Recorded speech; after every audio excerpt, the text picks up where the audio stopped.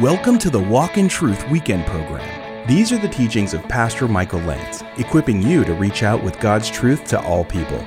But before we get started with today's program, you can learn more about us, our free events, how to donate, the podcast, and much more when you visit walkintruth.com. Now, here's Pastor Michael and the second part of his teaching in 1 Corinthians chapter 1 about how we can mend the division within the church. Colossians 2:2 says that their hearts may be encouraged, having been knit together in love. That's the key. And attaining to all the wealth that comes from the full assurance of understanding, resulting in a true knowledge of God's mystery, that is Christ himself. And so we are to be sowing seeds of love. If we can use the mending analogy, we're to sow things that mend people back together, because this is a hard world to live in. It can be very difficult. You get hired at a company and it can be literally a dog-eat-dog world. We all know how it can be. So we want to come into a place like the church that is safe and healing.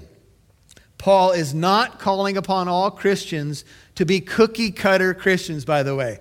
He's not saying that you should all dress alike, think alike in every category of your life. Please, that would be frightening. If we all walked in with the same clothing on, uniforms or something like that, good morning, people would think something weird is going on. Later, Paul will talk about the beauty of our unity within our diversity. This is the beauty of the body of Christ. Every tribe, tongue, nation, and people from all around the globe, one day will be before the throne and before the Lamb, celebrating, honoring the one who paid for us all. What are the steps to mending disunity? Let me give you a few. First, the one I just mentioned is agreement about the main things or the main focus. Agreement about the main things or the main focus. Speak the same was a term used to describe political parties that were free from factions. How many of you watch a little bit of political theater these days? It's hard not to watch it, right? And you watch people debate back and forth, up and down. In the first 5 minutes of most of the programs, you'll get all the stories of the day. But they have to be looked at from every angle, and people are heated, and they talk over each other. And that's a loose interpretation of how they sound. And then there's a person in the middle. Calm down. Let this person finish. Calm down. Yeah, that's a good point. And people, they almost look like they're going to combust on the air.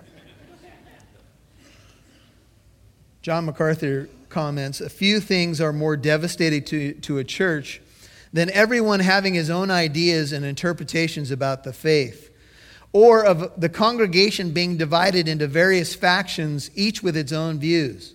This could also apply to biblical ethics. I mean, if you went to multiple Bible studies in a church and someone was teaching something different about the gospel or the Trinity or how you get saved, would you be a little confused? Some new Christians who turn on so-called Christian television can get confused. Why? Because they often hear someone with sound theology preaching sound doctrine, and then the next person in the next half hour is out to lunch. And people get confused. This is not what should go on in the Christian church. The local church, if it's going to be spiritually healthy, harmonious, and effective, must above all, please hear what I'm about to say, must above all have doctrinal unity. If we don't have unity around the truth, we have nothing. All we are then is a social club who's found some common things that bring us together on a Sunday morning like this. To me, that's useless. I'll go to the beach instead, thank you. I don't need a social club. I want to know the one who bought me, the one who saved me, and the one who called a community to himself. Amen? And I think that's what the world needs as well. And so we need doctrinal unity. Maybe a good place to start when a church is in trouble or a marriage is in trouble is this. Can we just agree on this? Can we just agree on this? Maybe if your marriage is in trouble, could you say, can we just agree on the fact that we made a covenant to love one another? We made vows to one another. Can we agree on that? Can we start there? Can we as the church agree, and I'm speaking to the church worldwide now, can we as the church agree that our main focus is Jesus and the gospel, the Word of God, the God of the Bible? Can we agree on that? Because then we can talk about non-essential issues and we can then decide where those land, right? We can talk about modes of baptism, what you believe about the rapture. You know, people have argued over the years about infant baptism or believer's baptism. Some say you should sprinkle when you baptize. Some say you should dunk. Some say you should dry clean people. I mean, there's... That last one's a little loose again. Anyway. See, we do need unity around the truth. And Paul says in Romans 16:17, keep your eye on those who cause dissensions and hindrances, listen to this, contrary to the teaching which you learned, and turn away from them. Later, Paul will say there are debatable matters. There are issues of what you eat and drink and days of worship that we can debate and talk about that are ultimately not essential issues. But there is something essential, and if we don't have that down, we have nothing. There are those in our world that are touting spirituality. You can be spiritual, but it doesn't matter what you believe about the Bible or Jesus. That's a lie. Jesus said, I'm the way, the truth, and the life, and what? No one's coming to the Father except through me. By the way, when I say that to somebody, I say, that's not what I said. That's what Jesus said. So if you have an argument, sir or ma'am, it's with him. Number 2, ways to mend unity or division in the church is to be perfectly united, NIV, in mind and thought. We're still dealing with verse 10. Sometimes we simply have to change our frame of mind about how we think about things. Let me say that one more time. Sometimes we just have to change our mind about how we think about things. And what we really need is mind transformation. We need the Word of God to really inform our thinking about the church, about the gospel. The Word of God must inform our thinking, because if it doesn't, all it is a matter of opinion. And your opinion's no better than mine, and mine no better than yours, right?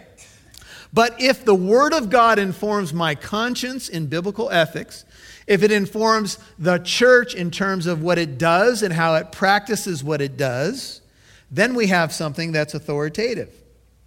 Let us therefore, says Paul, as many as are perfect have this attitude. And if in anything you have a different attitude, God will reveal that also to you. However, let us keep living by the same standard to which we have attained. That's Philippians 3:15 and 16. Sometimes we just need to have our thinking changed. Do you know what the church is about? Do you know what brings us together on a Sunday morning? We need to know that. And over the years, there's been many times when I've been listening to sermons and a pastor's going through the Word of God, and it hit me, and it was like, ooh, ouch. But then it comes down to who's going to define the church, me or the Lord? I think the Lord is going to define his church. A few years ago, I heard a story of 2 ministers that got into a fight about what they considered to be an important doctrinal matter. They settled the fight when the first minister told the second, look, what are we fighting over? We're both striving to do the Lord's work. You do it your way, I'll do it his way. Verse 11. For I have been informed concerning you, Paul says to the Corinthian church, my brethren, by Chloe's people. Now, I think you all knew that at some point Chloe would show up in the Bible. Don't you guys? Now, Chloe is our children's ministry director. She's right here.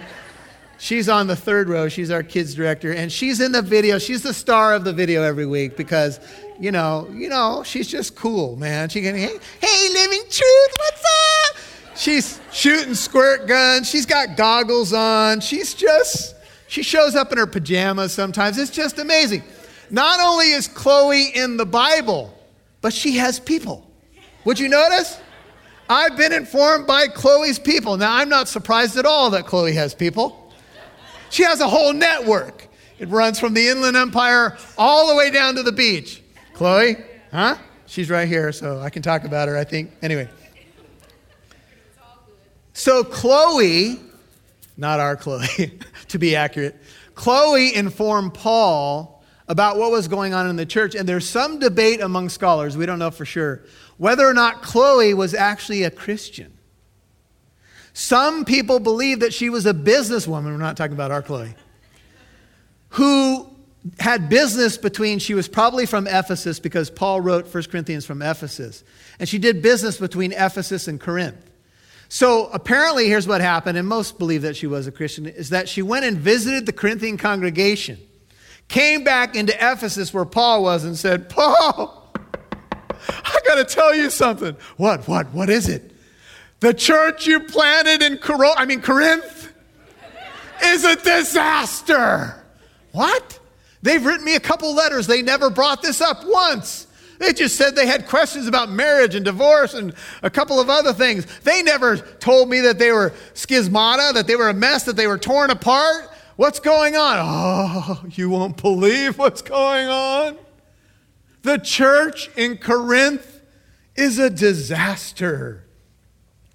Here's what Chloe's household shared, that there are quarrels among you, or if Chloe would say it to Paul, they do nothing but quarrel. They fight and bicker about who thinks who is the greatest teacher in that church. And Chloe told on them, and they needed to be told on. Oh, Paul, I went to your church, and this is what I experienced. You've been listening to the Walk in Truth Weekend program. You can now listen to Walk in Truth with Michael Lance wherever you go and whenever you want. That's because Walk in Truth can now be heard on your favorite podcast app. Apps like iPodcast, Spotify, Stitcher, iHeartRadio, Google Play, and much more. Simply open up your favorite podcast app and search Walk in Truth. Make sure you subscribe so you'll know when a new show is available. Thanks for listening and partnering with Walk in Truth.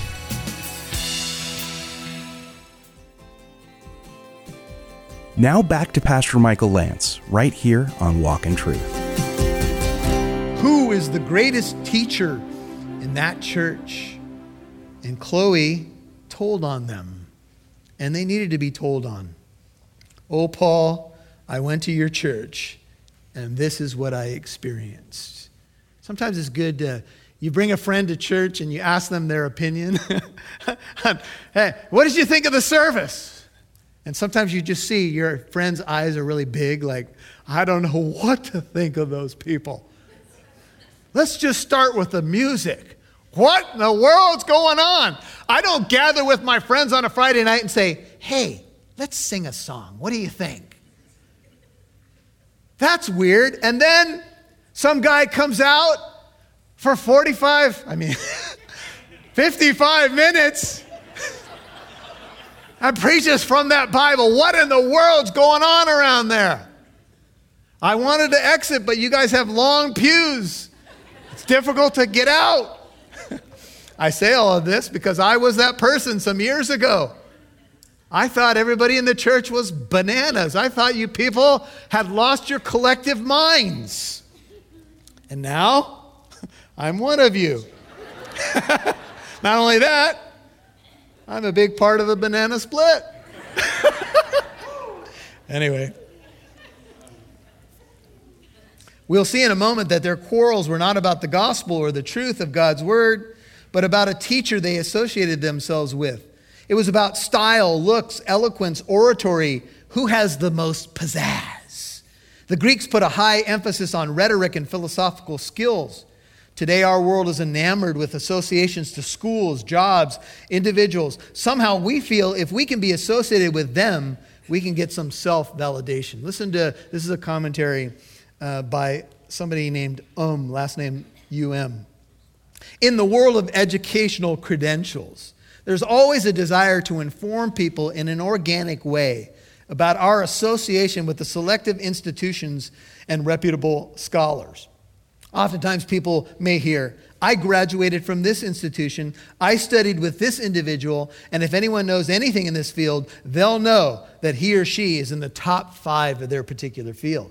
This happens everywhere, says this writer. Why? It sounds as though we are praising the institution, but in essence, we are praising ourselves. The institution is our patron. This was the issue of horizontal factionalism or patronage, says this writer, for self-validation. In many ways, people and causes become our surrogate saviors, close quote.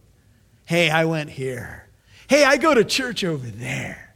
Hey, my football team is that. Oh, sorry. Well, let's not go there. That's too personal for me. I have close associations with my sports teams. Strike that from the record. That doesn't apply. Anyway. And so they were quarreling about it. And it was big in Corinth to know where your associations lied. So you could say, oh, well, I grew up with this education, or I listened to this philosophical teacher, or this or that. And everything about you was about your associations with others. I go to these parties. I hang with these particular individuals. And they were quarreling and they were fighting, and it was ugly. Now Paul says, this is what I mean, verse 12. I mean this, that each of you is saying, it seems like it was church-wide to every person, each of you is saying, I'm of Paul, I of Apollos, I of Cephas, which is Peter's Aramaic name, and I of Christ. There were 4 factions in the Corinthian church. And since this was a big city, it may be that there were 4 different meeting places. Remember, there's no church buildings in the first century. So the church would have met in houses or in the open air. So it's possible that each of these meetings had a particular emphasis. And one group said, I'm of Paul. It'd be something like this. I was around since this whole thing began, just so you're informed.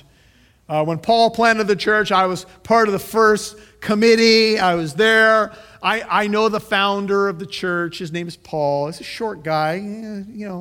Hair's kind of going away. Yeah, that's who I am. I've been around here for a long time. I know what's going on. And there were tribes in the church. The Paul party would likely consist of those who were the first fruits of the apostles' labors in Corinth. I was here when they started the whole thing. The Apollos party, verse 12, named after Apollos, who came to Corinth shortly after Paul's departure. He was an eloquent man, born in Alexandria, mighty in the scriptures, probably polished in Greek rhetoric and philosophy, more impressive than Paul. And so the Greeks could really relate to this guy. They would say, he's an impressive speaker. He's taller than Paul. He's handsome. I like how he rolls his R's when he says a word. He can do that. It's just terribly impressive. I like the way he dresses. It'd be that kind of thing. The Cephas party was probably composed of Jewish converts. Since Peter was a Christian longer than Paul, he was the leader of the 12, and he seemed to be more in the direction of Jewish law in terms of his emphasis. Maybe those who were Jewish in the Corinthian church liked to associate more with Peter. Maybe they felt that Paul was a little bit liberal on some things that they thought important. Now, Paul, please note, does not attack any of these men for their teaching. They all teach the same gospel. They all teach the Word of God. The issue is not their teaching. The issue is how people see them, and I'm sure each of them would be greatly discouraged and disheartened by emphasis being placed on them. They would not want that. Peter would not want that. Paul would not want that. Apollos would not want that. And lastly, they had a Christ party. It's more difficult to determine who these people were, but one writer says the most likely view is that they rejected all human authority, refusing to acknowledge Paul or Apollos or Cephas or any other eminent teacher. Maybe they were tired of all these human teachers. Some today in the professing church simply will not be part of a traditional church. They folded up the tent.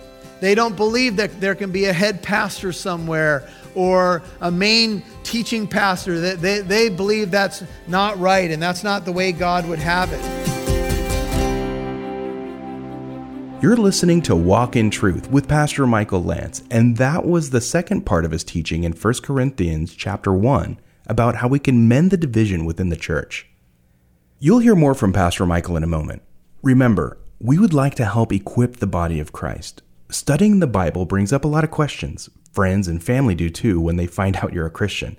Whatever the question is, send it our way so Pastor Michael can address it on air. Chances are you're not the only one that has that same question. Remember, we have the Apologetics School here at truthacademy.com. So if Pastor Michael doesn't have the answer, he'll just drag one of the professors into the studio to answer it. So email it to us at the address answers@walkintruth.com. That's answers@walkintruth.com. Now, here's Pastor Michael. Well, we've been letting you know that you can ask your Bible question at answers@walkintruth.com. answers@walkintruth.com. And we've been getting some questions from you, and that's great. And we'd love to address your Bible questions. Here's a question, an interesting one, that came from a listener. And here's what it is. What is this thing about Lilith? Who is Lilith? And what does the Bible say? And you're like, say what? Who is Lilith? Well, Lilith is really a legend. And it's something that happened in Jewish mysticism or Jewish legend. And basically, this is what it says, that Adam had a wife before Eve whose name was Lilith. But this, of course, is not in the Bible. It's certainly just simply a legend. The legend has a lot of variations to it, a lot of different branches, you could say. But basically, it says this, that Lilith would not agree to submit to Adam. She didn't want to be under his headship.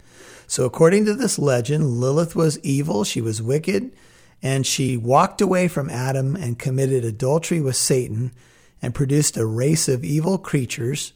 And what we just say is that none of this is true. And you might ask, well, then why would anybody jump on this bandwagon? Well, here's part of the reason. And I'm going to be blunt, but here it is.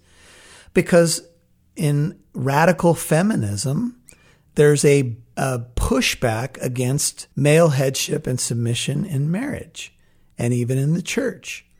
And we know that submission in marriage has to do with a husband loving his wife as Christ loved the church. There's a beautiful picture of Christ and the bride, the church, in marriage. That's part of the message of marriage.